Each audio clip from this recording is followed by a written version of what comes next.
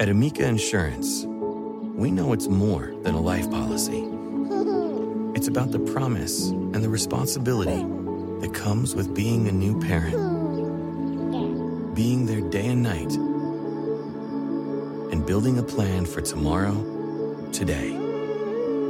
For the ones you'll always look out for, trust Amica Life Insurance. Amica. Empathy is our best policy. Hey parents, Greenlight is here to take one big thing off your to-do list, teaching your kids about money. With a Greenlight debit card and money app of their own, kids and teens learn to earn, save, and invest. You can send money instantly, set flexible controls, and get real-time notifications of your kids' money activity. Set up chores and put allowance on autopilot to reward them for their hard work. Then learn about the world of money together. Get 1 month free when you sign up at greenlight.com/podcast. The living room is where you make life's most beautiful memories. But your sofa shouldn't be the one remembering them. The new life-resistant, high-performance furniture collection from Ashley is designed to withstand all the spills, slip-ups, and muddy paws that come with the best parts of life. Ashley high-performance sofas and recliners are soft, on-trend, and easy to clean. Shop the high-performance furniture in-store or online at ashley.com. Ashley, for the love of home. This is a podcast from Minute Media. I will caution you, all right, and in that this is not going to be, spinning like a drunken sailor, to those type of comments. It's going to be this is going to be a very measured process. We're going to make sure that whatever decisions we make, free agency-wise, that it doesn't sink this organization for years to come, but it builds this organization for years to come. What will we do with the drunken sailor? What will we do with the drunken sailor? What will we do with the drunken sailor early in the morning? And right now I'm looking forward to the champagne. Maybe get drunk tonight. Way hey, and up she rises. Way hey, and up she rises. Way hey, and up she rises early in the morning. Correa, high fly ball deep to left field. Carlos Correa! 3-run bomb. Way hey, and up she rises. Way hey, and up she rises. Way hey, and up she rises early in the morning. When Avila said those comments, I found a way to somehow implement that with the Irish Rovers doing a song called "Drunken Sailor," which talks about that hard living in the 17th century. Welcome to Tigers Radio here at MotorCityBengals.com and, of course, the Tiger Bengals Report YouTube channel. I am Rogelio Castillo. This time is Chris Brown and Uper. And you can find us on iTunes, Spotify, iHeartMedia, Stitcher, and Google Play.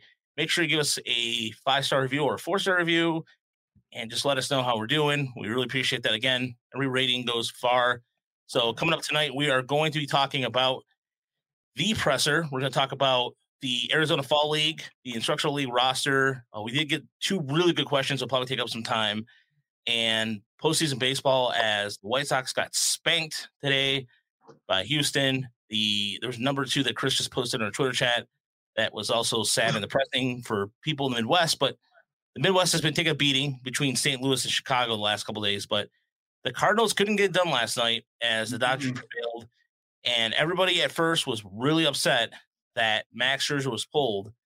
But Dave Roberts knew exactly what he was doing with Joe Kelly with that knuckle curve and got it done. So the Dodgers advance. And Uper, if the Dodgers didn't advance based off that record, that would have just kind of erased that taste of the World Series last year, wouldn't you think?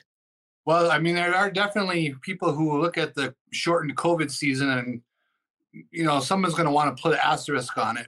But, they won it fair and square. But I think what it would have shown, for the first time since they've had the wild card, the 2-team 1-game playoff, this was the biggest disparity, I believe, in terms of wins for teams. The 90 win Cardinals or 91, whatever it was, and the 106 win Dodgers. So that would have been really, the Dodgers were obviously the superior team from April through October by a long way. So it would have been kind of sad for them to see that all that work get knocked off in 4 hours in one game. So I think in some respects, some justice was done and we got the better team into the next round. I agree with that. And Chris, I mean, in terms of how much you watched the game last night, it was a matter of Kelly Jansen always comes in postseason kind of with a beat up a little bit because he's used so much during the regular season. But the bullpen got it done last night, and credit to that, in addition to Dave Roberts, but just this is a veteran team that didn't really mess around. Mookie Betts went 2 for 4. And again, but it was like one of those old school brawl games where in terms of just lack of offense, but Chris Taylor, who I hope is a Tiger, with a game-winning home run there. What are your thoughts about last night's game? Yeah, it was enjoyable for, nonpartisan fans to sit there and watch. It's a nice atmosphere out there at Dodger Stadium. And it's just kind of interesting for me to see that it's kind of continuing a bit of a trend. I don't know if I can call it a trend, really. It's kind of been half and half. We've seen like half really kind of stunningly bad starts from really good starters and half pretty good starts from starters. And not to say that Scherzer's start was stunningly bad. It was just out of character for him. I think he had 8 walks total since coming over to the Dodgers in 68 innings. And he walked, 3 guys in 4 innings yesterday, hit another, had a wild pitch. It just was not the Scherzer we're used to seeing. So that was odd. But it did make for some interesting managing there and all the bullpen stuff. And you kind of felt like all it was going to take was one big hit, and just nobody wanted to do it until Chris Taylor, caught a hanging wrecking ball. Yeah. It's interesting that for the last decade, I've been a huge Max Scherzer fan, and 9 times out of 10 or more, I would have said roll with Max there in that inning, let him get out of that inning. But I really, in the moment, thought Roberts was doing the right thing, bringing in a fresh arm, because Max didn't look great. Plus, he was due up second in the next inning, so you were probably going to hit for him anyway.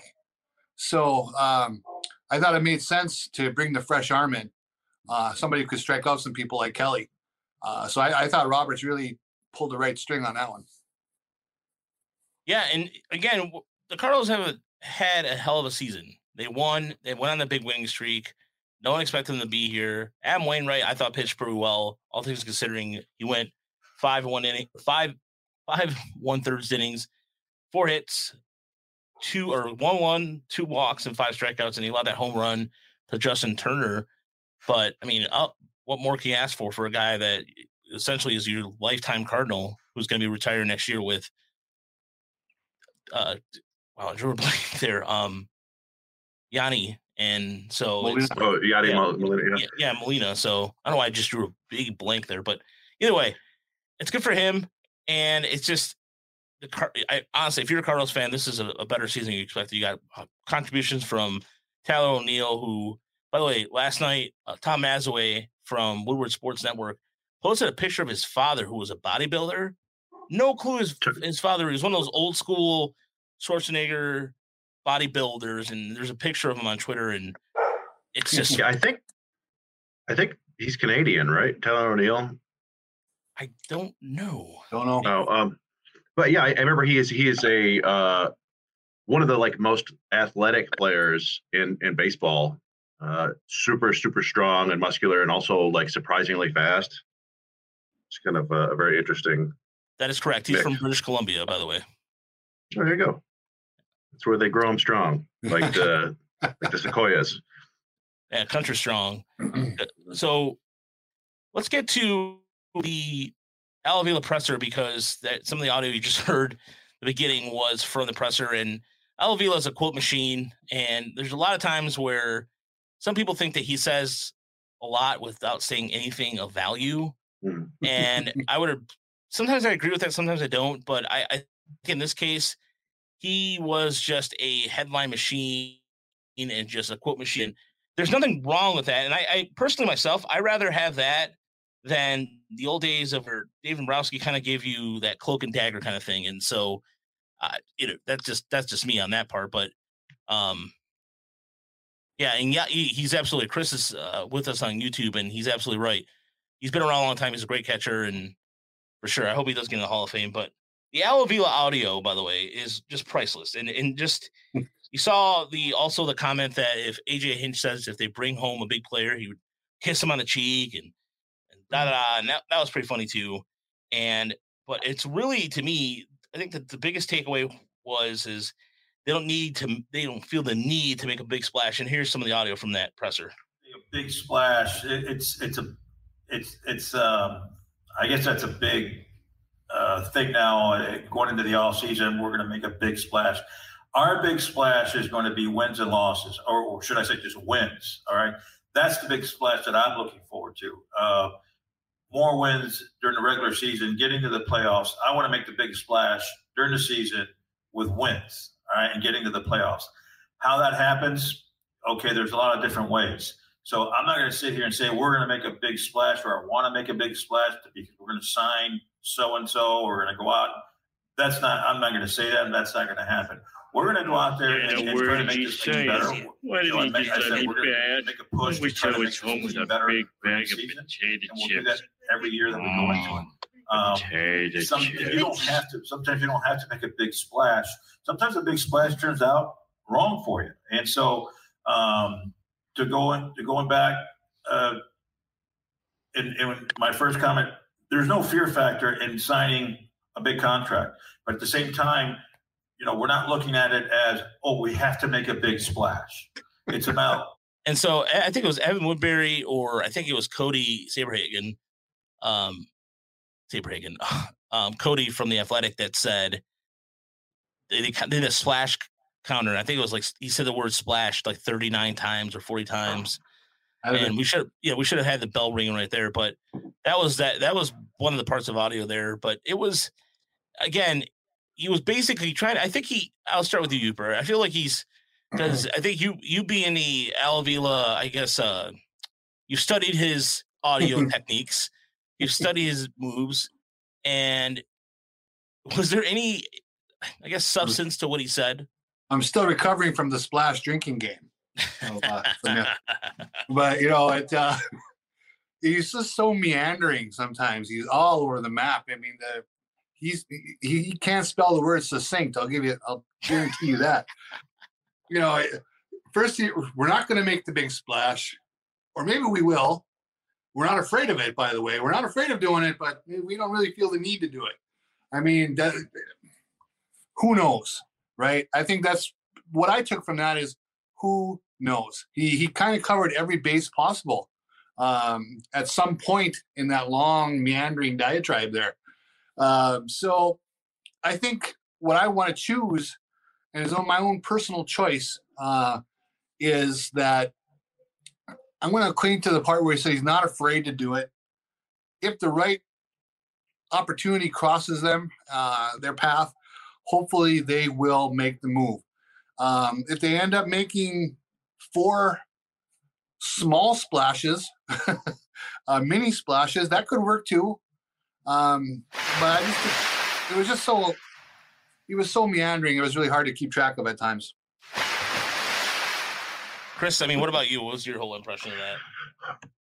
Well, I'll be honest. I don't really ever watch those news conferences. I caught the clips on Twitter, but I don't ever go into those and expect to hear anything of substance. So I didn't. Yeah, what are they going to say? I've never seen one where they come right out and say, okay, this is what we're going to do. This is who we're going to sign. They can't say who they're going to sign. And you leave it up to the reporters to kind of parse what they were saying. And I guess the ultimate message they got was, hey, the Tigers are going to need a bunch of starting pitching. They might get 1 or 2 starting pitchers. They're going to get a catcher and then possibly an infielder. I don't know. Yeah, I will say I was a little disappointed. I mean, the idea that they're just acing out an outfielder, that would disappoint me a bit. Personally, and my opinion has been coming to the point of over time, I don't care where the guy plays. Can he hit? That's what they need. They need offense. Where they finished in home runs this year and where they finished in runs scored, they just need offense. So whether he's an outfielder or as a shortstop or as a catcher, they need a guy that can hit. Or 2. So. Yeah, I admit too, I was a little disappointed at hearing that. Yeah, the idea of them getting a outfielder or just somebody who can hit, period. And they could get that with a shortstop acquisition. They get it any other way they would like to. What also struck me was kind of odd too was like, I'm not going to tell you, I'm paraphrasing, but Riley Green will be up here. I'm like, well, he should be. No mention of Torque. So a lot of Torque fans out there are probably wondering if he has to have a good spring or not. But it's also the fact that he also mentioned the no trading of prospects. And it kind of sticks to what the theme has been last couple of years. They're going to keep the prospects. They're going to help him. I mean, is that open to interpretation that he's not going to trade any of them? Who knows? But you have to look at the consideration of what's going on with Isaac Paredes, excuse me. You got to look at what kind of role is going to happen for Joey Wentz, because is he going to be out of the bullpen? Is he going to be a starter? So there's a lot of things to consider when it comes to the farm system. And if you really think about it, though, and Chris, I think you can attest to this better than both of us can attest to this. The farm system is not deep. I mean, right now, it's kind of on the surface. It's good, and don't get me wrong, it's made improvements. But we don't know what's going to happen with Reese Olson or Will Brisky. What kind of steps they're going to take forward next year? I mean, I think Brisky had a really good year. So did Olson when he came over. And I'm just with where Vango here is. I am kind of afraid of him being in charge, but I think something tells me that he has some help right now that's going to help him make that decision, because the Robbie Grossman signing comes to mind. But anyway, Chris, I don't think the farm system is as deep as everybody thinks it is. Well, no, and I think Al Avila said as much. He said he wasn't going to. I don't know if he dismissed anything out of hand, but didn't he say that they don't want to kind of deal prospects yet because they want to be sustainable, something along those lines? Yeah, sustained success, which means basically the way I took that was we've got these prospects up in AAA that are interesting and good, but there's no one behind them. So if we trade those guys, we don't have the depth. But I don't really know what he means. Like if they need to start, having prospects at every level, I don't really know what the point is there. But yeah, I mean, I think it's definitely been a system that's super top heavy. We talked about it before, or wrote an article about it. They had 5 top 25 prospects coming into the season, and no other prospects in the top 100, which has never happened before. There have only been a handful of teams that had 5 top 25 prospects. They also had guys in the 60s, 70s, and 80s. The Tigers didn't have anybody else. And we saw some guys, I don't think, Dingler snuck onto the top 100 at Fangraphs. Who knows if Kreidler goes out there and does well and shows some stuff in the AFL, he might sneak into the back of a top 100. I doubt it, but yeah, beyond that, like you mentioned, Brisky and Olson, those guys are solid depth arms, but you're not going to expect them to come up to the majors and be impact players, really. So, yeah, they definitely need to add to their depth and start getting some more solid talent coming through the system. And I think that's kind of, the reason behind all these changes in the player development staff. Yeah. Yeah. And speaking of that too, the Tigers made another change, which I'm not sure exactly what's going to happen in terms of the other person involved in this, but with that being Dan Hubbs, but they went back to the Dodgers and they got themselves a vice president of pitching development who was working, was Gabe, I'm blanking his last name. Yeah, Rivas. Yeah. And it's interesting in a sense that like what he's done a player development plans for each player. He's done a lot of work getting that in terms of he used to be a pitcher in the Padres system, but again, another West Coast Dodgers tie-in. And what does it mean for Dan Hubbs? I don't know. Like, I think does he have Dan Hubbs' title? I don't remember. I haven't looked at the front office to see exactly what's going on there, but I do think that, I mean, we've seen a couple things along those lines that are interesting. Some people were kind of shocked that the Tigers let Tom Prince go. It's Tom Prince, right? The manager at Toledo. Yeah. After they won the division, and geez, tough business. And it's like, well, winning is probably like the 8th thing that teams care about in the minors. And and there's there's a very simple explanation for why they got rid of him, and that would be that Dave Littlefield was the one who hired him, right. And Dave Littlefield's not in charge of the minors anymore, so they want somebody else in charge of that. I had some sort of irresponsible speculation about stuff regarding him, about maybe he was a little too concerned about winning and maybe not, developing the players as best as possible there in AAA. I think I mentioned it to you, Raj, that like Torque I don't think played a single game at third base in Toledo, and I don't think most of us agree that he probably shouldn't just play him at first, whatever. But that seemed to be part of the plan coming up through the system, and I don't know why they would spend half the season doing that and then just suddenly in Toledo go, no, don't worry about it. And Riley Green played a lot of corner outfield after playing exclusively center field, basically. I think he played a handful of games in the corner in Erie. So, yeah, I was just kind of curious if he was just out there trying to field his best daily lineup and not concerned about developing the players anymore. So, like I said, that's irresponsible speculation. It's most likely just he was a Littlefield guy, and Littlefield's not in charge anymore. And sorry, just to get back the individualized, pitching plans, that's something we started hearing about with the Astros a few years ago, I think. And it makes so much sense that I don't understand why teams haven't been doing it forever. Mm-hmm. But I think our buddy Jake was just talking about, it was just a couple of years ago where they were talking about implementing the Tiger's Way or whatever, the season system. Yeah, well, just like a set of ways to, this is what everybody in the system's going to do. This is the way we're going to play. And that's, you can't have a blanket development program because every player is different. And so you really need to, be kind of agile and figure out different ways to help guys. So hopefully this leads to that. Well, I don't know how long it's going to take to see results. Yeah. I mean, the biggest takeaway I got from all that too, is that with even the new player, Ryan Garco, and the way they're going about tackling the minor leagues is a brand new, fresh approach that we haven't seen before. And we saw glimpses of it this year throughout the system, but it's also, when you talk about Prince, I would agree with you on that, because look what happened in Erie. Erie has made no changes at all. And I think it's because Artie Baylor. Yeah, remember they brought him and had him in the MLB dugout down the stretch. Yeah. So he was just saying something. You're right. And what about Pena? I mean, hopefully Pena comes back. Yeah, I think at this point we've probably heard about all the people.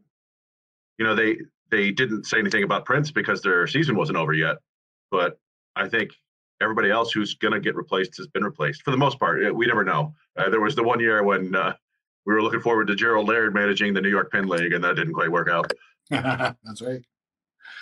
It's going to be very interesting, as they try to continue to build the farm system and add the depth. If they do make the splash move or the mini splash move at the major league level, how is the rebuild viewed? Are we done, or is it never ending? Only because I say that because you look at some of the better teams in baseball, like the Rays, they develop their farm system continually, whether they win 97 games or 78 games, right?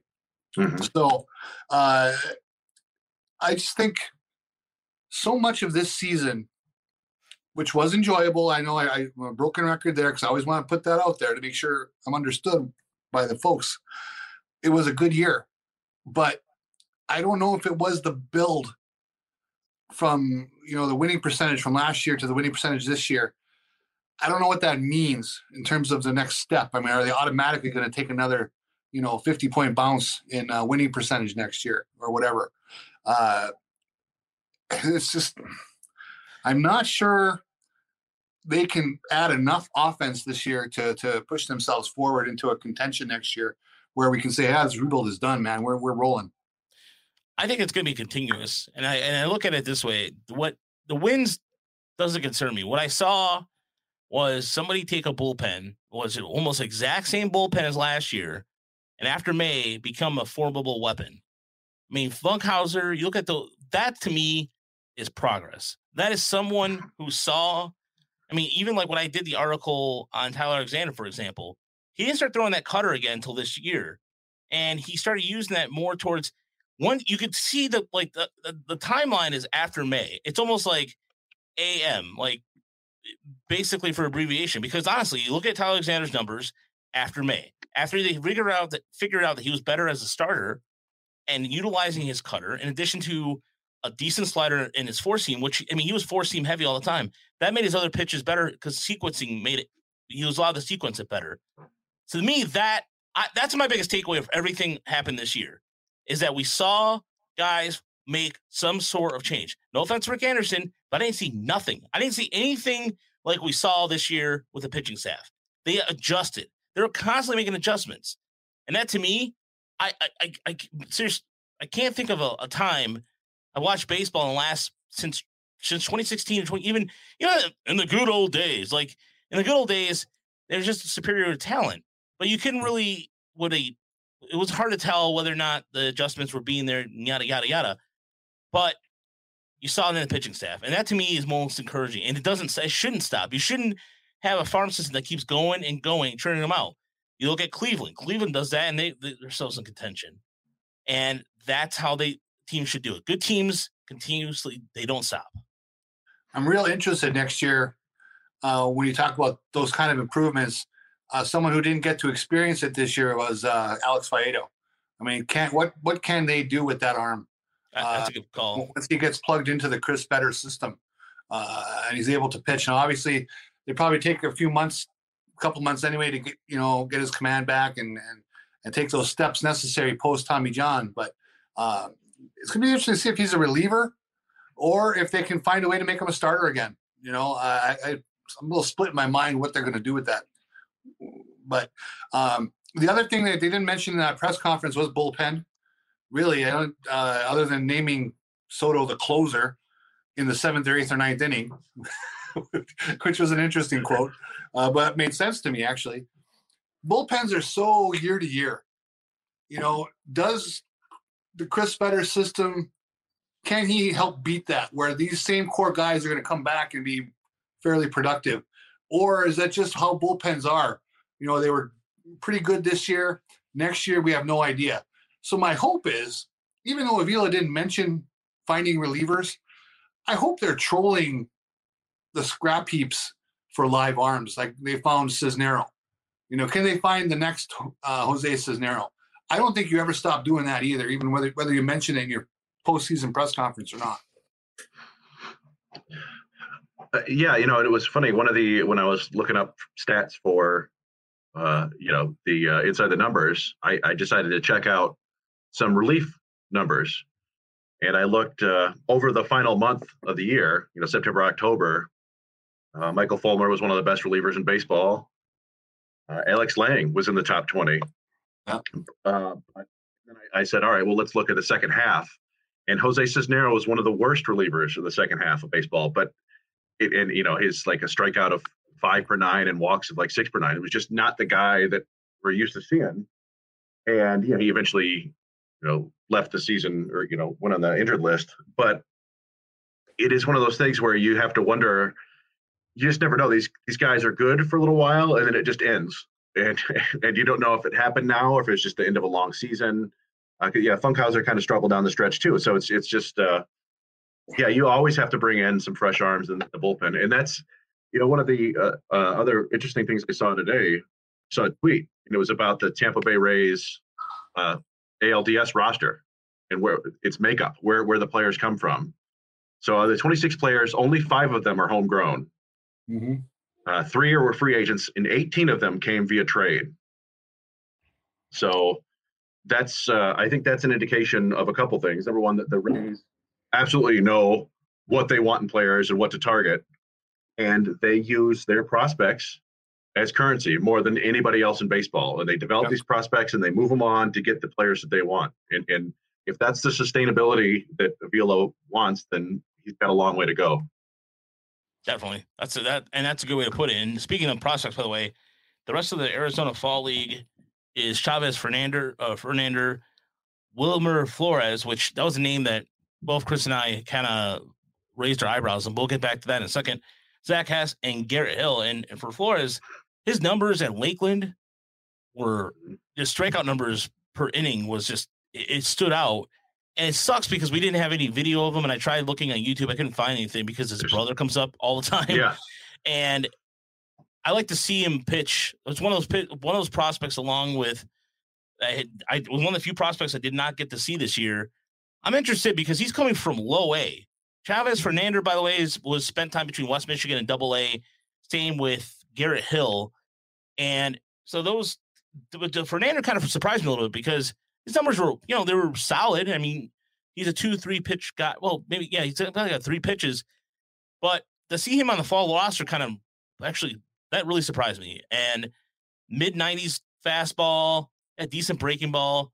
He was really good at West Michigan. He kind of struggled at first at Erie, and then he got the hang of it a little bit. And this is a guy who is a Jamaican, the first Jamaican player. I think he's the first Jamaican player for the Tigers. I think he's from the Bahamas. Bahamas, sorry. Yeah. Bahamas, yeah. Yeah, it's a Caribbean player. Yeah, it's interesting. Well, first of all, Torkelson, Green, and Kreidler is the best group of position prospects the Tigers have ever sent to the AFL, as far as I can remember. I mean, I think Torkelson and Green are the 2 top prospects in the entire league by most accounts. So that's pretty cool. When's the last time we said that? I remember the years when it was like Jordan Linnerton and, you send guys out there. But, yeah. Yeah, in some ways, the pitchers are a little bit more interesting. And as you was saying in our private chat, the pitching in the AFL is usually pretty bad. It's not a great environment for pitching, for one thing. It's usually a great hitting environment. I remember, there were seasons in the AFL where players would finish with like a 440 batting average. That's just crushing the ball out there. But yeah, you've got 4 kind of vaguely interesting arms, and they're all interesting in different ways. We saw Fernander there in Erie that one time we went out there, Raj, and yeah, I remember he was touching 96, I think, in that game. 95, maybe touched 96. Yeah. Mm-hmm. Yeah, so they've sent pitchers kind of like him out to the AFL before. Like I remember Jeff Thompson, the pitcher out of Louisville. Sometimes they send guys out there just because, or maybe you find some interest. Other teams, see a guy and hey, we could use him in our minor league system. But sometimes they want them to, get a taste of the best top competition possible and see like, okay, this is why you have to do these certain things if you want to hit the big leagues. And I wouldn't put a big league future on Chavez Fernander just yet, but who knows if he goes out there and plays well. Garrett Hill is kind of interesting as I've always kind of viewed him as like a touch and feel righty. I don't know if I've ever actually seen him pitch. I probably did in 2019, but don't remember. I think we may have seen him. We may have seen him this year, actually. But yeah, I think we did. We saw him in West Michigan. I'm pretty sure we saw him in West Michigan. But yeah, he's kind of interesting because he suppresses home runs at like a Spencer Turnbull rate. Like he's only given up a handful of home runs in his whole pro career, and you don't know if that sort of thing is sustainable at all. But if that turns out to be a true skill, then you might have something there. And then Zach Hess, of course, was a top 10 round pick a few years ago. He is not. I think some people were pretty excited about him when they saw him in the summer camp. I think it was. He was coming out and throwing in the upper 90s. But we've seen him, I don't know, half dozen times now, and he touches like 94 in most outings, and that's about it. Occasionally throwing above average slider, but it's really violent delivery. So I don't really know what they have there at Hess. But yeah, you got to send some people out there, and relievers are valuable. Yeah, as Ryan said, Wilmer Flores is the one who is most interesting to me, and I'm hoping somehow we can get some more data on him. But fortunately, we did have TrackMan data from the Low A Southeast this year, the former Florida State League. So you can minor league splits compiles it for us, and we've shared it around. And yeah, Wilmer Flores is a big dude. He's like 6'5", I think, 240 pounds, something like that. He's a big kid. Big dude, yeah. And yeah, I mean, according to the minor league splits, his fastball has borderline elite spin rates. It's like 2450. I don't know if that's borderline elite, but it's certainly plus spin rates, and it's been up to 97 and sits around 94. And then his curveball has really good spin and got a ton of swings and misses this year. So yeah, I'm really, really interested to see him. And he's one of the youngest players in the league there. So that's an interesting challenge. He's not even 21 yet. No. Wow. Didn't know that. Yeah, spin rate on his fastball, his max spin rate this year, his average is 24.36. The max spin he had it out at was 26.22. But Chris, there's a number 2 that stands out is his curveball spin. Max was 2,800.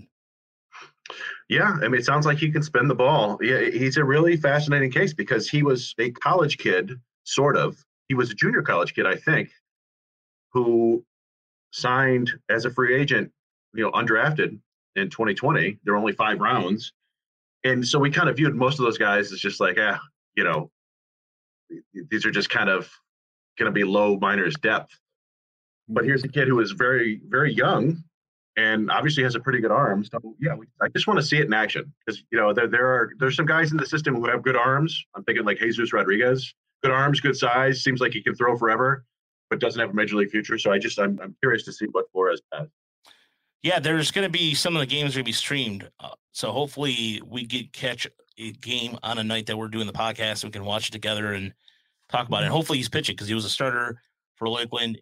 And so in 53, he started in 11 starts this year. So again, some of his numbers when you see them are just insane for especially Lakeland staff, which wasn't. Let's be clear here, that was not that good. So they took a lot of lumps. So a lot of those AFL games are bullpen games too. Yeah. So you got to make sure you catch the right inning for a lot of them. Yeah, I think. I was just gonna say starters. I think never go more than 3 or 4 innings at the most. So. And back, 10, 12 years ago, I forget if they went from 50 games down to 40 or 40 games down to 30 for the league. Do you guys? They play 30 games or 40? It's 30 this year. I used feel to be like a 40-game league. Yeah. They used to actually, send a lot of kind of a second wave for the second half of the league. A lot of times they'd replace those arms with some different guys. I don't know if they do as much of that now with a shorter run of the league itself. Yeah, and they do have the so-called taxi squad players or whatever, the guys who only play twice a week. But I don't know, it'll be fun to watch. It's always nice to check out the winter leagues. Yeah, I'm looking forward to more baseball that involves the Tigers at any point after the postseason. I want Helio and Chris to go inside the numbers. Sorry, you didn't mean to interrupt you there. Go ahead. No big deal. So it's almost like for the AFL, though, for like Torkelson and Green, it's if they don't hit 350, that's the problem in this league, right? You almost have to dominate the pitching in that league. It's like if you're just kind of mediocre in that league, that kind of says something. Yeah. Yeah. Well, I mentioned that in the article that I wrote about the other day because I kind of treat it like I used to treat short season ball, like Connecticut.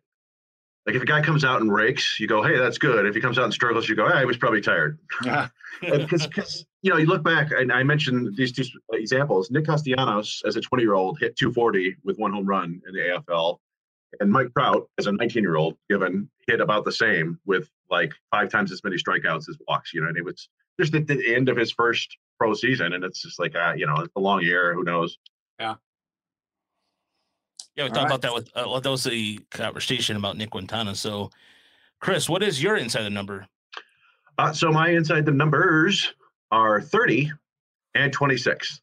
And that is where the Tigers offense finished ranked in Fangraphs WAR and Baseball Reference WAR at the end of the year. 30th to Fangraph, 26th to Baseball Reference. And this kind of goes to what you were saying, but not quite.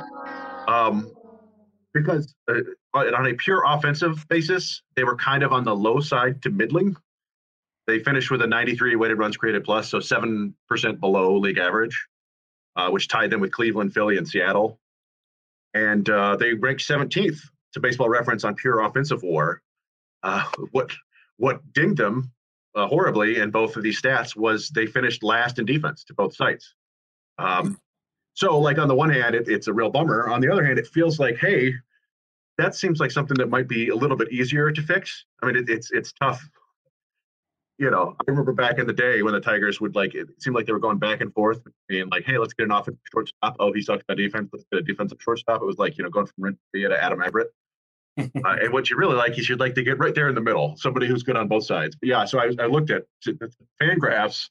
The Tigers ranked 26th in catcher defense, 28th at first base, 22nd at second base, 28th at shortstop, 26th at third base, 28th in right field, 30th in center field, and 22nd in left field. Wow. So just bad across the board. And we don't know if they're going to make a big free agent signing, cue the big splash comments. But I will say this, of the qualified hitters this year, Marcus Semien, Trevor Story, and Carlos Correa ranked 9th, 10th, and 11th overall on defense this year. So those are, well-rounded players. And just adding one of them would probably do wonders for the defense. So, I think just in general, getting those more well-rounded players, it would be a huge step in the right direction. Makes sense. Yeah, I'm going for that splash. Huber, what is your inside number? My number today is 255. That is the number of minutes last night's game lasted. 4 hours and 15 minutes to play a regulation 9-inning game. And I know we talk about it probably most years a little bit. It gets worse in the playoffs, but the games are really too long. I know some of it is from the longer commercials breaks, which they need to do to make their money. Totally get that. But they need to do something. 4 hours and 15 minutes, the sport wasn't designed for 4 hours and 15 minutes to take. It's probably to the point now where, I don't know if you guys read Jason Stark's article a couple weeks ago about the 15-second shot pitch clock that they were using in the minors, and how like Raul Ibanez was watching the game for MLB, and he was just raving about it. But I think we're at the point now where they need to make the change, and they need to get these games moving, and they have to get it done in 3.5 hours tops for 9 innings. I mean, if it goes extra innings, fine, whatever. But 4:15, and the Dodgers do this every year in the postseason. They have these incredibly long games.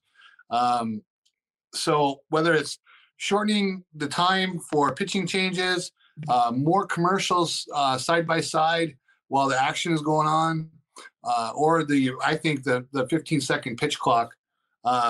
We can't have any more 255-minute 9-inning games. They need to make some actual movement on that issue. I agree with you on that, because I ended up falling asleep in the 7th inning. I woke up and I was already like in the dark because my wife already went to bed, so I caught the end of it. I DVR'd the game because I knew full well that I don't stay past midnight anymore these days. I'm just, but you're right. It's way too long. And it's one of those things too, where especially I thought the play-by-play commentary last night, Ron Darling, I thought did a good job. He was good, but I don't know. They mess around things too much, and it shouldn't be the case. And so we don't want games going into late November, at this point. I'm exaggerating, but it's just, luckily we've been having 70-degree weather up here in Michigan, so it's not been too bad. I'll tell you, I went to a AAA game here in Des Moines when the Mud Hens came through, and they were running that 15-second shot, or I keep saying shot clock, pitch clock. It was great. As a fan, it didn't seem wrong. I mean, obviously the players will have to make that adjustment, and I'm sure a lot of them have their reasons. James McCann is a big anti-clock guy. I don't know what James McCann knows that we don't know, but whatever. But I think the players would adjust to it, and I think as they come through the minors using the clock, that'll help too. Yeah, I just wanted to mention one of the interesting things to me was that the Yankees-Red Sox game was only 3 hours and 13 minutes long. And normally I expect those games to be 4.5 hours long every time, but I think it helped that the Red Sox kind of took control of it fairly early. But yeah, when they're close like they were last night and all those pitching changes, I don't know. And sometimes, we're down in Toledo. Rogelio and I went to a game last Saturday, the second to last game of the year, and it was just a dreadful fare. First of all, there was a 45-minute rain delay, which wasn't a huge deal. The game was scheduled for 5, I think, and so it started at 6. But I think both pitchers loaded the bases in the first inning. It was. I think we left in the 6th inning or 5th inning, and it was already 9 o'clock. It was brutal. And so hopefully major league pitchers are better than that You kind of expect that in the minors, but yeah, there are always going to be some, I think, just ridiculously long games. But I do agree. I think, what did they say, that the pitch clock shortened games by 20 plus minutes on average? So yeah, I mean, that would be great. It's interesting. I read Joe Sheehan's stuff a lot.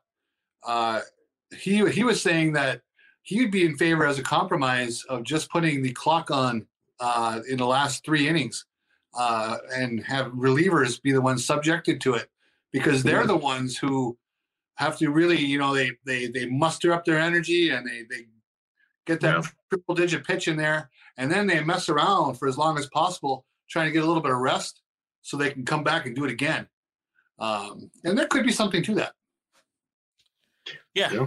Hopefully hopefully it just gets streamlined a little bit. So my inside number is 0.059, 0.59, 0.459. And that is the slash line for one Jacoby Jones in the month of September. And he did not appear after a game. He didn't appear in a game until the last day in October. And before that was September 15th. And so when we went down there last week, we kind of had an inkling based off the fact that Riley Green was called up, but he just basically stopped playing. He's now a free agent. He declared free agency today. And it's I don't want to say it's a sad ending, because it is what it is. Jacoby Jones. I know there's a lot of Jacoby Jones fans in the audience, but look at his last numbers in August: 257, 313, and 351. The home run power was gone. I mean, this was a guy who last year got off to a really good start with home runs. He only hit 2, and it's kind of to me.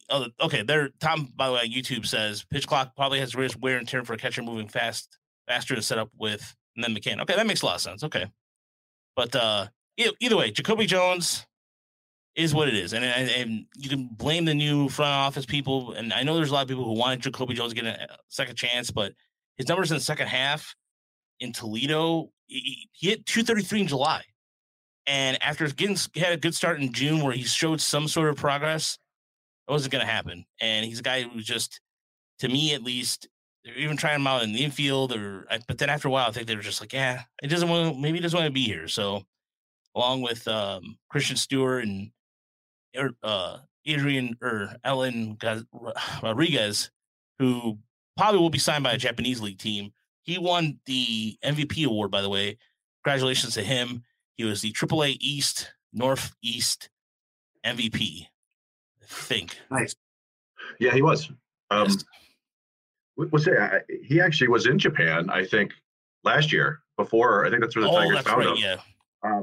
We saw those Japanese scouts last week too, remember? Yeah, he didn't perform terribly well there, so I wonder if the KBO was his next step, Korea, which would probably fit him pretty well too. But yeah, he had an awesome season. It is interesting. You see these minor league veterans, and we've talked before about AAA locker room could be the most depressing place on earth. And Jacoby Jones, I think, basically hung it up when he got designated for assignment, and nobody claimed him. It was basically like, oh, okay, well, I guess nobody wants me. Nobody thinks I'm good enough. And so, he was clocking like 4.9 first or home to first times, and just and after a while, it's like, okay, he's just here having some meals. But then you see guys like Josh Lester, who basically played every day, and he's a career minor leaguer. I think his 6th season after being drafted, so he's technically available to become a free agent in the minor leagues and move to a different organization. But they kept playing him because he was performing, and it seemed like he still was, cared. But yeah, and other guys just get moved. Like, I think Kristen Stewart probably would have liked to keep playing, but you got Riley Green up, and so they want to play him. And there's only so many. They had Daz Cameron there for a while, and Badu was down there, so it's just like he kind of got pushed out.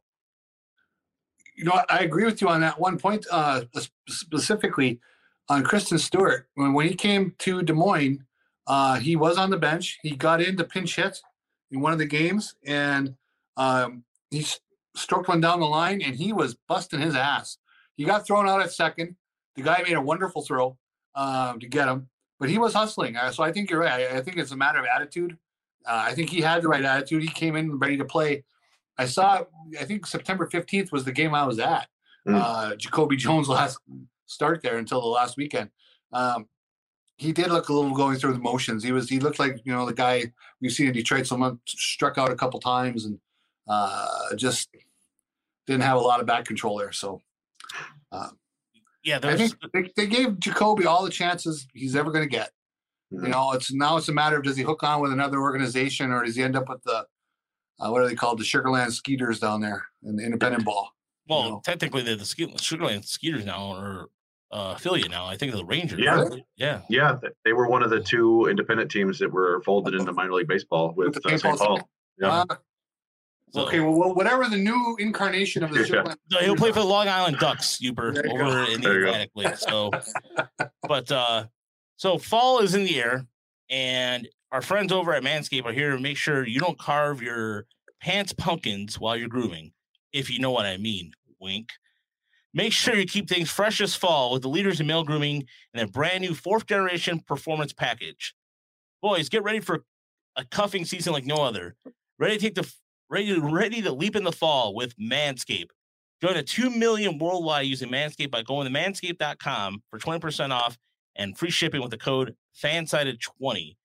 And there's inside this package, the Performance Package 4.0 has got the Lawnmower 4.0, the Weed Whacker Ear Nose Trimmer, Crop Preserver Ball Deodorant, Crop Retriever Toner, Performance Boxer Briefs, and a travel bag to hold your goodies. And the bag is very nice, very well constructed.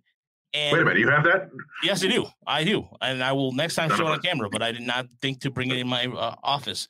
So the 4th generation trimmer features a cutting-edge ceramic blade to reduce grooming accidents thanks to the advanced skin-safe technology. It gives you the ability to turn on the 4,000K LED spotlight on and off. We need a precise shave, plus it's waterproof. So if you're shaving in the dark for some strange reason, there you go. And Uper is representing the cowboy style from this. And also, the Performance Package has the Weed Whacker to chop your weeds up your nose and ear. And look, my nose hair goes in like a banshee, and the one I have, the Weed Whacker, works perfectly. It works awesome. It does what it has to, because it has a 9,000 RPM motor power technology, 360 rotary dual blade system to provide that. Make sure your nose doesn't get all trimmed, hit up, and presents nicks, snags, and tugs in those delicate holes. So and use the crop preserver. All that stuff works really good. So in that, get 20% off and free shipping with the code FANSIDED20 at manscaped.com. That's 20% off and free shipping with the code FANSIDED20 at manscaped.com. Make your balls a top priority this fall. Choose Manscaped. Your balls will thank you. All right. I think I'd be a little bit concerned if my balls could thank me. I think some people wouldn't leave the house. So, all right, but no, it never the end that too. By the way, I did like one of my favorite jerseys I saw this year was the St. Paul jerseys. I love those jerseys. Those jerseys were awesome. For whatever reason, it was just they had 2 different ones they were wearing during the Toledo series. The one that said Saints with the number on the name and number on the back looked really cool. But even the one that just had Saints with no name on the back and just a number, something simplistic about it. I really dug it, and I thought it was really cool. Yeah, it's got kind of a very classic feel to it, like 40s, 30s style, where it's just very understated and like, it makes you feel like you're in the natural or something. So, yeah, I dug it. I mean, they're a pretty bad team, but the jersey's all right. Oh, they had no pitching. Miranda, it can hit. Yeah. He's a little bit thick. I'm not sure if third base is got a long-term solution for him, but yeah, he can hit. Yeah, definitely was hitting like 350 all year, and he was doing a very good job of getting on base too. So the good. Oh, that's good. The bad. Oh, that's bad. And the ugly. All right, it's now time for the good and the bad, the ugly. Uper, kick us off. All right, we're going to change pace a little bit here. And you guys are going to tell me whether this next item is the good, the bad, or the barfy. All right. We're in our Halloween, Oktoberfest, fall, autumn celebration season. Oktoberfest beer right here, for instance. Online today, I may have to order these. Tell me what you think. Good, bad, barfy. Madison, Wisconsin, Jennifer Street Market, making a beer brat, spicy beer brat with a local Oktoberfest beer mixed in. Inside the casing, to balance the spiciness of the sausage, they're putting candy corns in the brat. Thumbs down on that. Oh yeah. What? So I never liked candy corn. It never appealed to me at all. And then my friend's mom started making this every Halloween. She would make this snack that was like Spanish peanuts with candy corn. Ooh. And they go well, like really well together. And I was like, well, all right, I can handle this. But yeah, I don't think I want it with me. No. Hell no. No. Well, Raj's ideas are matching with my wife and daughter and everybody else in this house, except for me. I would try those in an instant. You have to have an open mind and try things. Somebody thinks it's good. They made it. They think it's good. I think if it's really spicy and then the sweetness of the candy corn kind of mixed together and balanced, I think that could be pretty solid. Honestly, look, I'm open minded when it comes to food because I eat everything. Look at me. But candy corn is one of the few things. Candy corn is one of the few things that lima beans and liver, and there's another food I really can't top on right now that I can't do it. I can't do candy corn. I tried and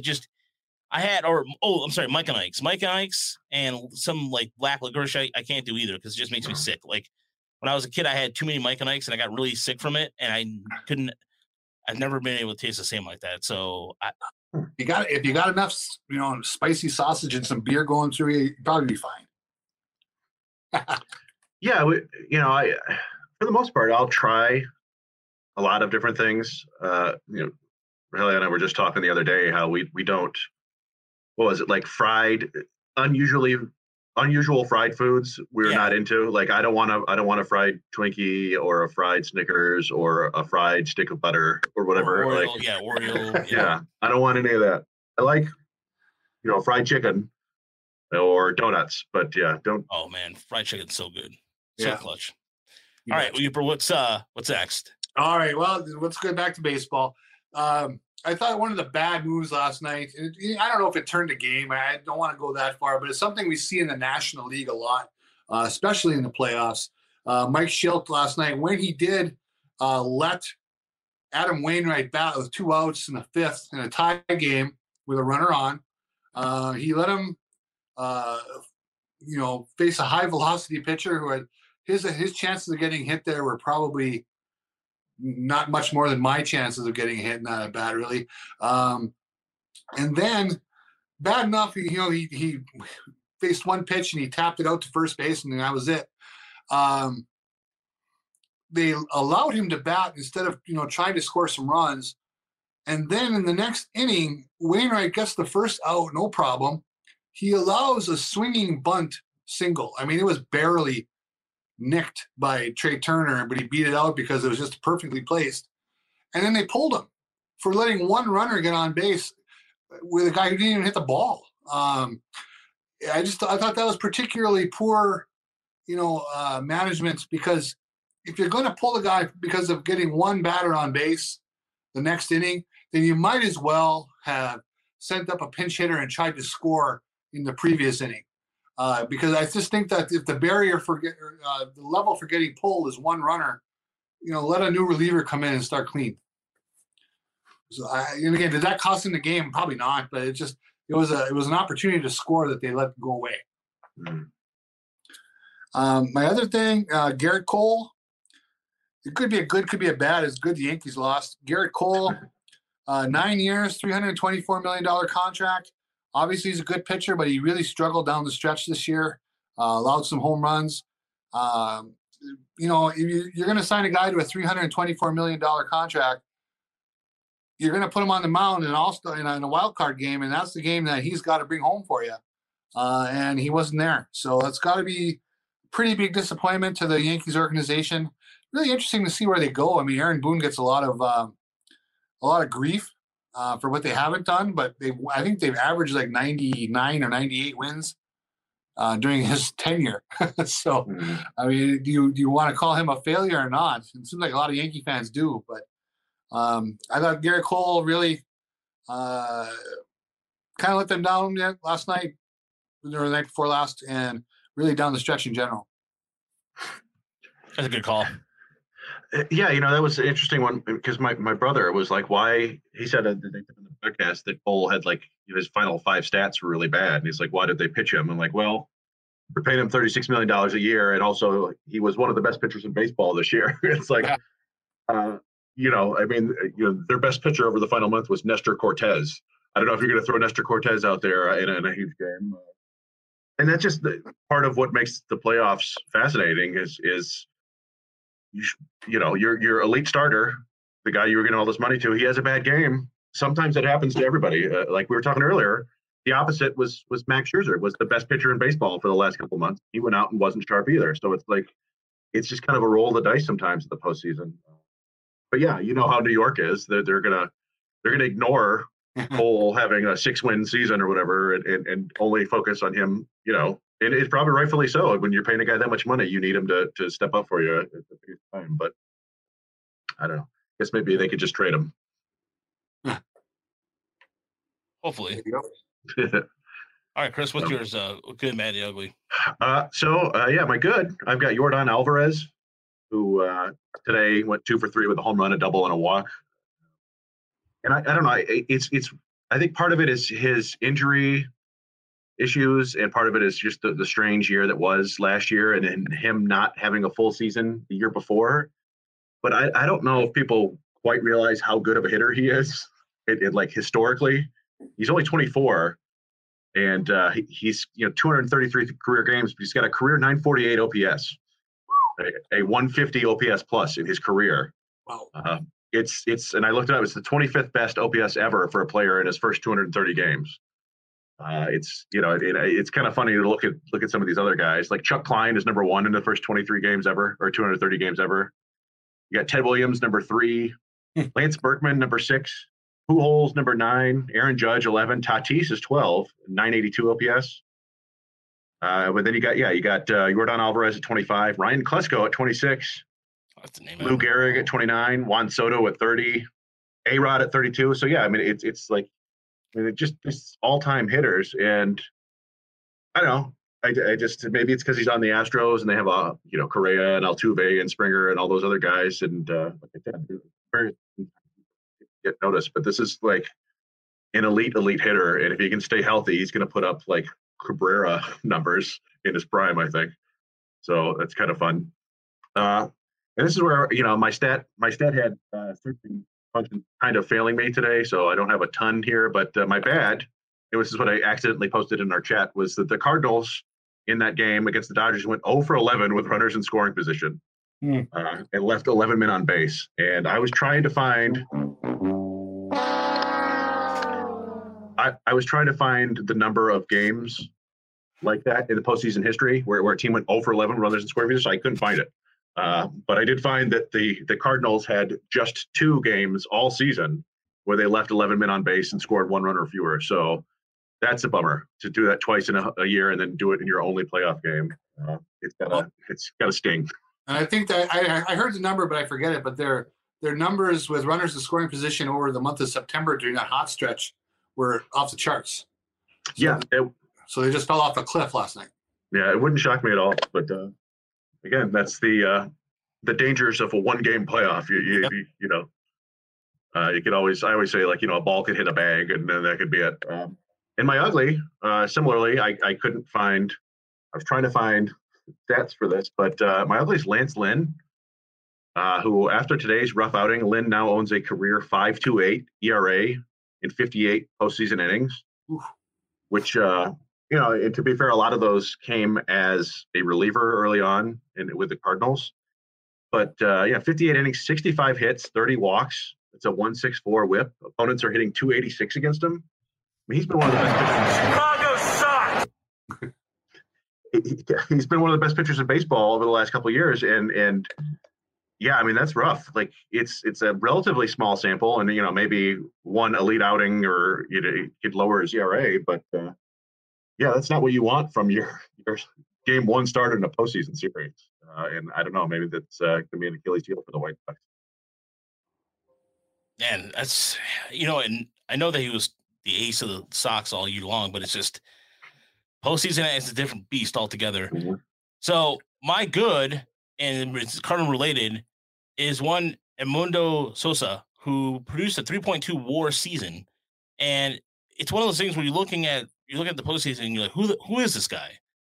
And prior to this season, he only played 11 games total. A cup of coffee in 2018, same in 2019. It comes up and just does a pretty good slash line: 271, 346, 389. Not a lot of power, 6 home runs, but he did have a couple plays last night where kind of he missed a single that kind of, I think it was off Seager, that he could have made that play. But overall, it's another thing. It's one of those, we talked about this year in, year out. The Cardinals find dudes that they've never heard of and make them into productive players. That's a pretty good season. Play shortstop. I wish Tigers had that kind of luck, getting shortstop luck like that. But again, he's from Panama. He played in the Panama team, the World Team Classic in 2017. So that's the last time I remember, because I actually paid attention to the World Baseball Classic. But it's just strange to think, like, just out of nowhere. And that's how the Cardinals always seem to get guys like that. Anyway, Tommy Edmonds, another one. Yeah. Oh, yeah. That's a good call too. That's another one. I'm like, who's that guy? Exactly. Yeah. No, their whole infield. Tommy Edman, Paul Young. Remember Matt Carpenter came from nowhere when he was really good. It just, they do this all the time. Yeah, it sounds like you made up those names too, and I know you didn't, but just all jokes aside. My bad is it's NL West flavored, and it's two things. First of all, the Padres firing Jace Tingler, their manager, kind of the fall guy for what happened, and really necessarily not his fault. He took what was given to him, and they fired the pitching coach and Larry Rothschild, which we've mentioned a couple times already. But he was a fall guy, and again, San Diego's looking for another manager. And after not wanting to interview Dave Roberts, who's back in the postseason, so told you so. Maybe I don't know. Like I don't know what. Either way, San Diego is under a lot of stress right now, and they're going to be interesting to see what they do this offseason. If they're going to have a fire sale, which they've done in the past numerous times, or what they're going to do to get addressed to more pitching. So, and the other part of my bad is, interesting enough, is the new general manager in Colorado, who is interim manager in Bill Schmidt. And the first thing he does is give a 5-year contract extension to Antonio Senzanita, or Senzatella. Yeah, Senzatella. And it's guaranteed he'll be making $50.5 million. He also has, and there's a club option for 2027. He was heading towards arbitration, so in a way it makes sense. But this is a guy who has one among lower tier of the strike zone rates, and he was going to get a raise only up to $3 million.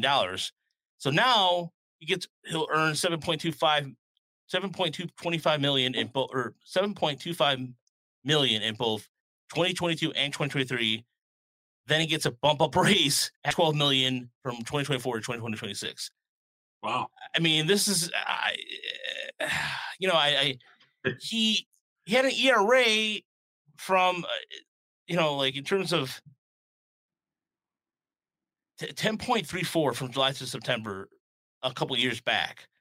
So this is, he's been a guy he's been a workhorse, but I don't know. That just seems a little, I don't know. It's just, One thing we know, he's got a good agent. Yes. Yeah. Definitely. When I saw that, I'm like, oh, come on, I kind of forgot about him, because he was a guy who came up and was like, hey, he's a solid pitcher. When the Rockies had kind of an interesting pitching staff there for a while with Marquez and Gray and Senzatella. Yeah, and like the Fangraphs, he was a 3.5 win pitcher this year, which, like, sure, give that guy $10 million a year, I guess. But it was still a 4.5 ERA. It's Colorado, so you take what you get. But his success this year was mostly rooted in avoiding home runs. And he's been a decent, ground ball, anti-home run pitcher in his career. But just 2 years ago, he was not. So, he's a 6 ERA in 2019. So, that was confusing. And, then they re-signed C.J. Cron, too. which, yeah, he had a good year. And it just, I don't know, it is a little bit odd. It's like Colorado wants to keep certain players to like prove that, like, hey, we care, but it's not the good players. Like Cronus a solid first baseman. I don't mean to disparage him, but it's like, yeah, they didn't sign John Gray or Trevor Story, or even for that matter, the other pitcher who I thought they were going to resign and should give an extension to. And I was, again, this is a guy who I've advocated for the Tigers to go after. And they have, and by the way, Crohn's Herman Marquez, which I really hope that there'd be a nice move to make for him. But in terms of Crohn's splits, by the way, his splits on the road are horrendous. Like, he bats like 231 on the road, comparatively speaking, at home where he's batting 323. But either way, that's a part of that bad too. I was going to say about Crohn's splits, and it is what it is. And again, I think it's also trying to prove the fans, like you said, Chris, hey, we care. We're signing our guys. Yeah. And the ugly is the Mets, and the Mets are continuing to clean house across the board, and they fired everybody on the staff. But the only person that survived the whole thing was pitching coach Jeremy Hefner, but he'll be something else. Also, same thing with Hugh Qualto-Baum, and hitting coach Kevin Howard will be also staying in the organization somehow. Of course, Luis Rojas was fired, so they're looking to just kind of clean or towards a clean state. And then the Mets were in contact with Theo Epstein, but Theo Epstein, there's no ground with it, what have you. And look, if I'm Theo Epstein, why the hell would I come there? And I know that New York fans have sent some entitlement. Well, New York, and that's what we are. But no, I mean, it's just, you have a giant mess to clean up, and it's even when you watch the documentary on the '86 Mets, and they had a baseball guy from Baltimore come in. Even then, he had to clean up a mess, and it was unsustainable. So I think New York's a different beast altogether. But either way, they're also, another name to bring up. There's Billy Beane, who, it makes sense because he did play for the Mets, so he's familiar with that area. But either way, the Mets are just the Mets, and I feel like we're going to be dunking on them all season. What's going to happen though? The Mets are going to sign some people and Tiger targets. So there we go. Yeah. And that is the good and the bad and the ugly for the week. And we have some questions, Chris. We have some really good questions this week. So I saw one of them. I didn't see the other or others. So I'll go with the one I saw. We got from Nick. The one from Nick from a couple days ago. Oh, I forgot about that. Yeah. You'll have to read that I'll one. take the lead on that one. Yeah. All right. Let's start with that first one. So the first one is from Deadly Ninja Bees, which I hope is just a nickname. Hope it's a nickname. I hope not. If not, you have a sweet ass nickname. Yeah, at Deadly Bees. How much of the Tigers' success this year came against good pitching? Seems like they mostly scored off bad bullpen arms. When he originally wrote this, that didn't match my perception, like the narrative I built in my head this year, right, of how the Tigers. To me, the Tigers actually did pretty well against good teams. And it was it did pretty well against bad teams. It was those middling teams that really gave them fits for some reason. So like the Angels and the Twins and the Royals, Cleveland, all of them in the division. Yeah. They just couldn't beat them. But they went out and they I looked it up. What did they do? They went 36-33 this year against teams with a 500 record or better. So they were better against good teams than they were against not good teams. But it doesn't tell us exactly what Deadly Beast wants to know. He just wants to know how they performed against better pitchers. And I actually had a hard time kind of figuring this out. I didn't really know how to split it. Like, you go to Baseball Reference and they have all sorts of different splits. So one thing you could see that the Tigers, their best team OPS came in the innings 4 through 6, which makes a lot of sense. I think, that's the innings when you're getting the starter for the second or third time, or you're getting not the best relievers. Long reliever, yeah. Yeah. And I saw they had a 696 OPS against teams above 500 and a 716 OPS against teams under 500, which is, 20-point difference. Noticeable, not huge, and makes sense, that the good teams are going to have a little bit better pitching.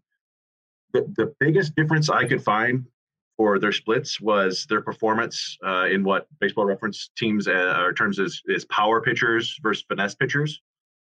And I was looking at how they define that as a power pitcher is being in the top third in the league in strikeouts plus walks. I don't know what they mean by strikeouts plus walks. I assume, yeah, we can picture in our head what a power pitcher is. They get a lot of strikeouts, so they don't walk a lot of guys, I guess. But the Tigers had a 598 OPS against power pitchers and 759 against finesse pitchers. Ooh. So, yeah, huge difference between that. And I looked it up. The Astros had the best offense in baseball this year. They had a 768 OPS against power pitchers and 830 against finesse. So they hit everything. So, yeah, I do think the Tigers need to be better hitters. They need better hitters to be more productive. I looked up on StatCast, and they're a bottom third against fastballs, bottom third against pitches above 95, bottom third against breaking balls, top 10 against off speed this year. So yeah, they need to get some guys who could hit, harder pitches, I guess.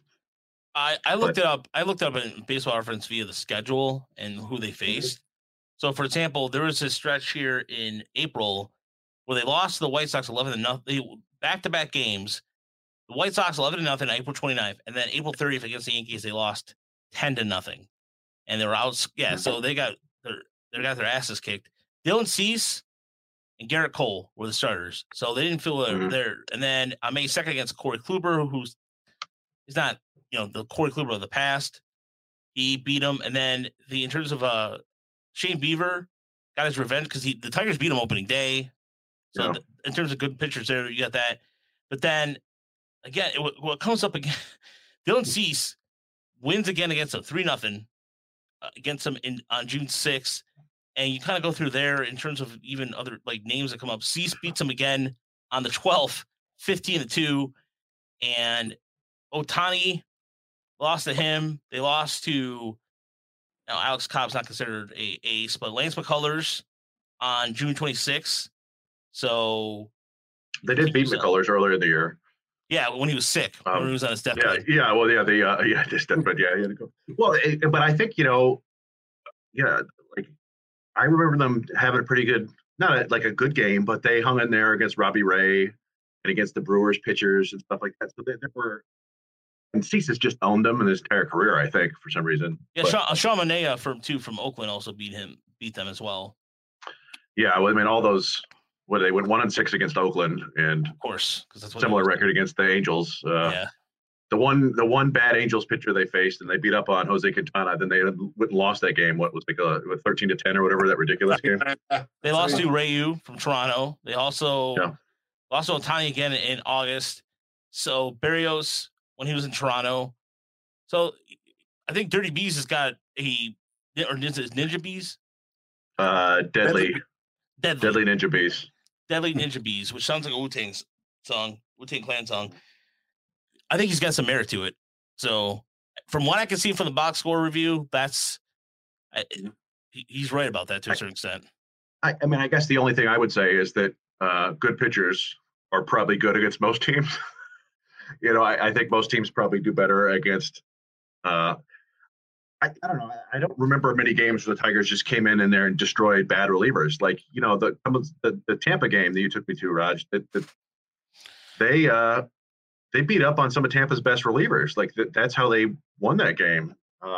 They did have a lot of games where they seemed to come back and score late in the, sometimes they didn't go all the way. So maybe that's a little bit of it, but I don't know. Yeah, I wasn't able to break it down, but it's a matter of perception, I suppose. I think I think like most teams, they struggle against good pitching, except for the Astros, apparently.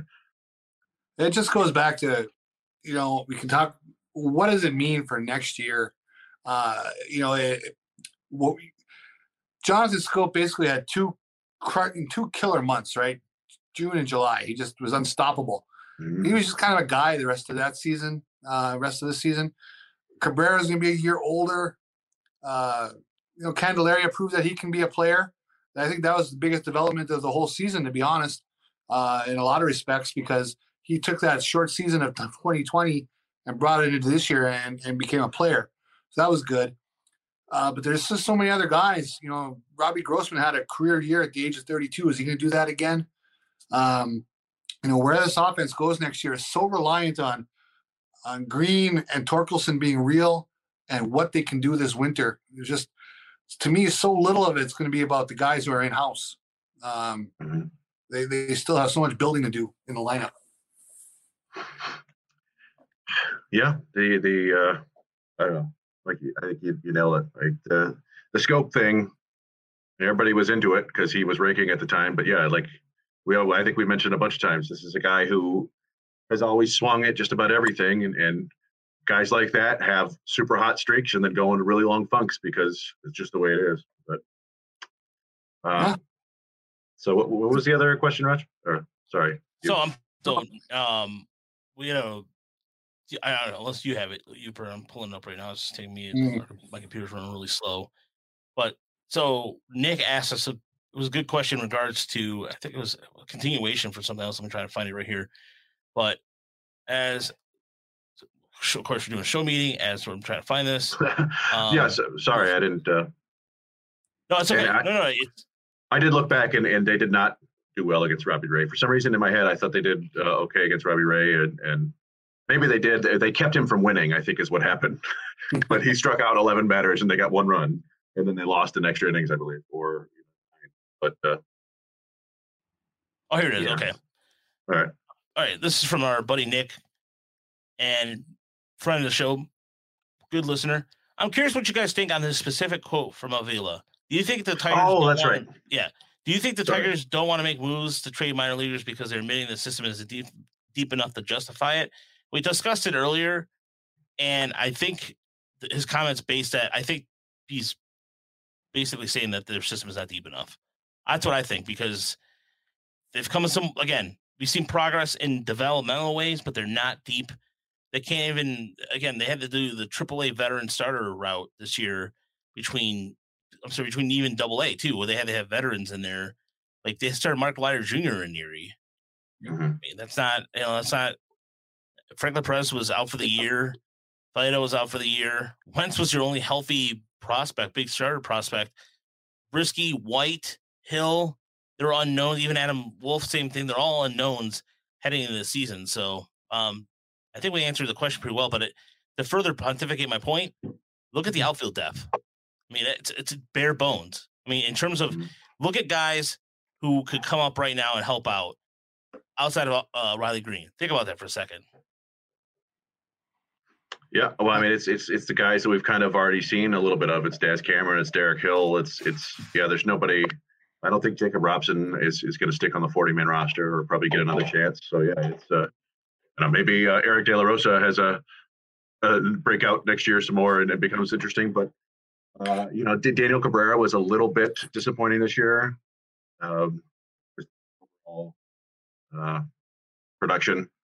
And I did find that in the quote. What did he said? Avila says he's, quote, still very sensitive to trading prospects for established players. He said the team's minor league overhaul is in, quote, phase 2. The goal is to maintain stability for the long term. So yeah, we did kind of discuss that, but that is an interesting, very sensitive to trading prospects for established players. So you look at what Henning said the other day. We talked about it last week on the podcast. His tweet about trading, he speculated on Mize. Yeah. Obviously, he got a lot. He got ratio to death on that too. I'm sure he did. But that's off the big league roster. But Mize is still establishing himself. He's as a rookie. But yeah, it's interesting. Lynn didn't even talk about really any of the prospects. I think he knows Torkelson and Green aren't going nowhere. So don't trade the prospects because all the people will get pissed off. Don't say we. Don't say we spent. You're not the team. Sorry, go ahead. Well, the one that I think kind of hope for. It's like, hey, Kreidler is legit. They trade him, and then they sign a shortstop and trade Kreidler for somebody, or he plays third or whatever.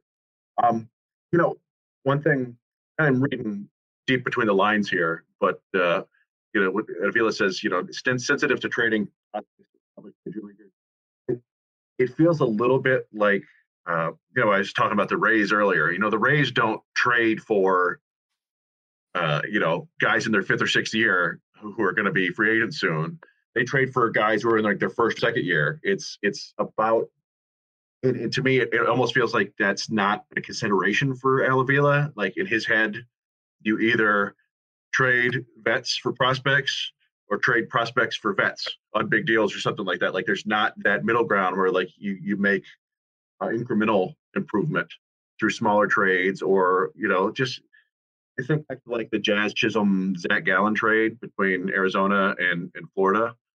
Those are two young players. One of them was a prospect. One of them was in like his first year. Yeah. And the teams had different needs and different depths and they went for it. So it's like, I don't know if he was specifically answering a question about established vets or about trades in general, but they're definitely going to have to make some trades in the near future to fix holes in the roster. They can't do it all with free agency or prospects. They don't have the prospects and they don't have the money. So they've got to make some trades. And not everybody can be untouchable. I mean, I saw someone tweet the other day that Green and Torkelson are untouchable. Okay, maybe they are, but I don't think you can go with that mindset. I think if you're trying to make the perfect omelet, you're going to have to crack some of your eggs, right? You can't keep them all. So it's interesting. I was thinking back when we dealt, see, George, you put that in mind. Sorry. I'm going to say, you never say we, you never do. So my bad. Anyway, when they dealt for Cabrera, and Maven was a top 10 prospect, and Andrew Miller was almost the first pick in the draft until he fell because of money. Those are two high-end prospects. If they were in the Tiger system now, at the level they're in, and the Tiger and Avila was looking to trade them, what would people be saying? Who would the Miguel Cabrera be? Yeah, I mean, Juan Soto. Yes, Soto would be a prime example of that. But I hate when fans come up with these. Well, if we trade this person for Juan Soto or whatever, no, teams are not. I understand that people in baseball are much smarter than me. I freely admit that all day long. I'm not dumb enough to go and suggest something outrageous. It's not going to happen. I honestly, it did. And that annoys me, especially when I post a trade piece. Well, it's a trade piece, they're not going to trade anybody. How do you know? A, and B, as a reader or a listener of the podcast, it's called using my imagination. I'm using my imagination to see if anything's possible. I'm not going to pretend I'm a smart blogger, snotty asshole to you, and I'm going to throw things out there that you may or may not like. And guess what? I don't care. That's fine. It might happen. It may not. If that doesn't happen, I'm wrong. So what? We move on. And to me, Chris, you guys are absolutely right. They have to make a trade. They have to, because if they're not going to spend the money, and there's teams out there, look at the A's, the trade piece of the A's. The A's are going to be dumping people left and right. They can't afford it. So there's teams out there in that same financial crunch that may or may, like even Arizona. Arizona right now is in a mess right now too, because they're not sure what direction they're going to be taking. And the Brewers, same thing. Brewers might be even doing something in the offseason.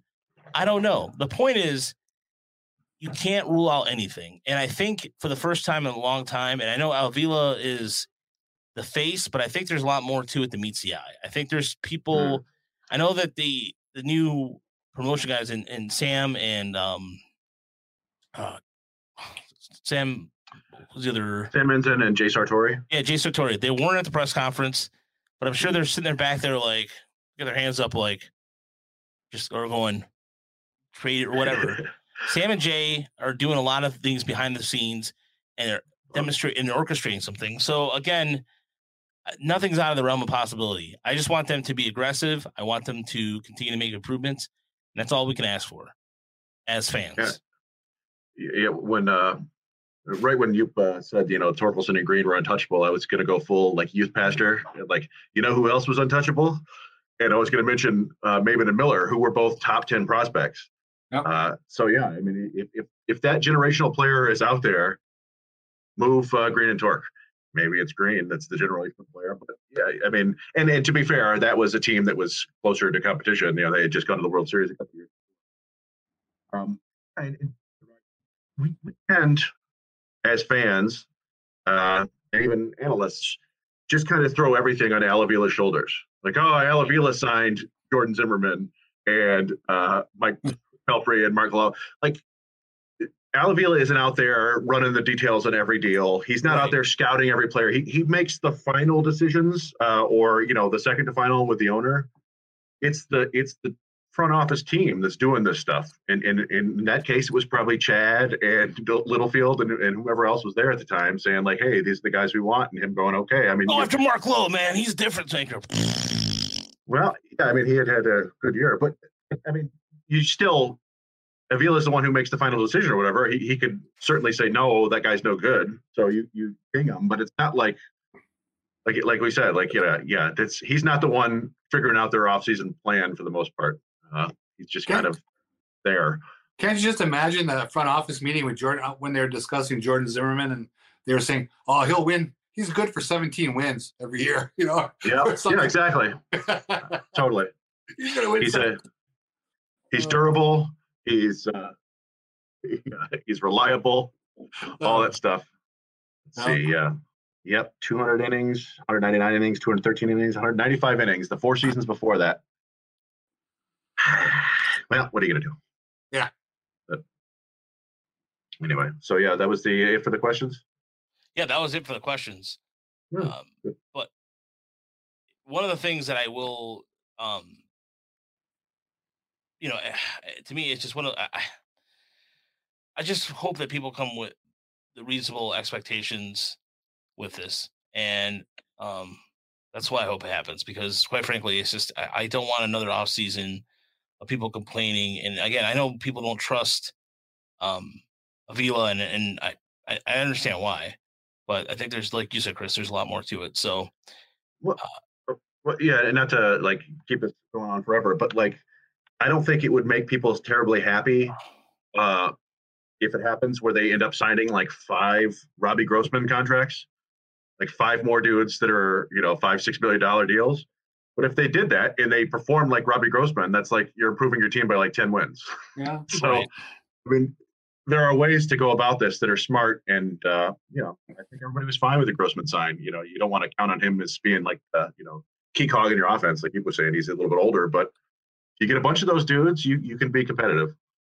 Well, it'd just be so interesting to see if they at least loosen the purse strings to get to a league average payroll. Yep. I think they were $45 million below the league average this year.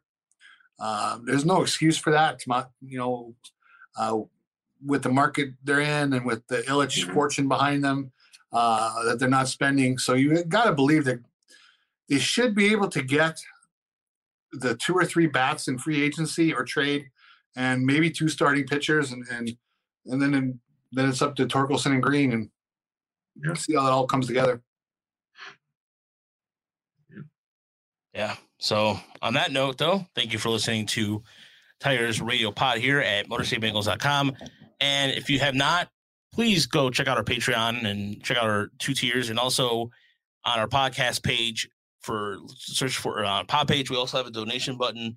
If you want to donate or help out the show, goes back into production, goes back into all the travel we did this year. And again, somebody this summer really pissed me off when they were like, why are you having this guy on? He's not an expert, blah, blah, blah, or whatever. Oh. And that douchebag, and I can say his name, but he either way was kind of like, oh, what? And I said, I do it for free. He goes, you shouldn't be doing this for free. I'm like, I do it because I like to. I don't get paid a lot, but I do like doing this because I like to. So screw you, dude. Anyway, but the point is, if people want to throw a few bucks, great. That's cool with us. And if not, no big deal. I mean, everything goes back into what we do. Makes shows sound better, shows sound better, and hopefully we can get the spring training. Or my goal is to get some extra funds to go to spring training. That'd be awesome. So either way, we'll be back next week. Hopefully Uper may or may not be here, but he again, he'll let us know. Otherwise, have a good week, everybody. Hey, Walter, no problem. Oh, happy off. Yeah, Walter will still be on during the off season. So definitely, if you want to watch the recording, go for it, man. So have a good one. It's thrilling.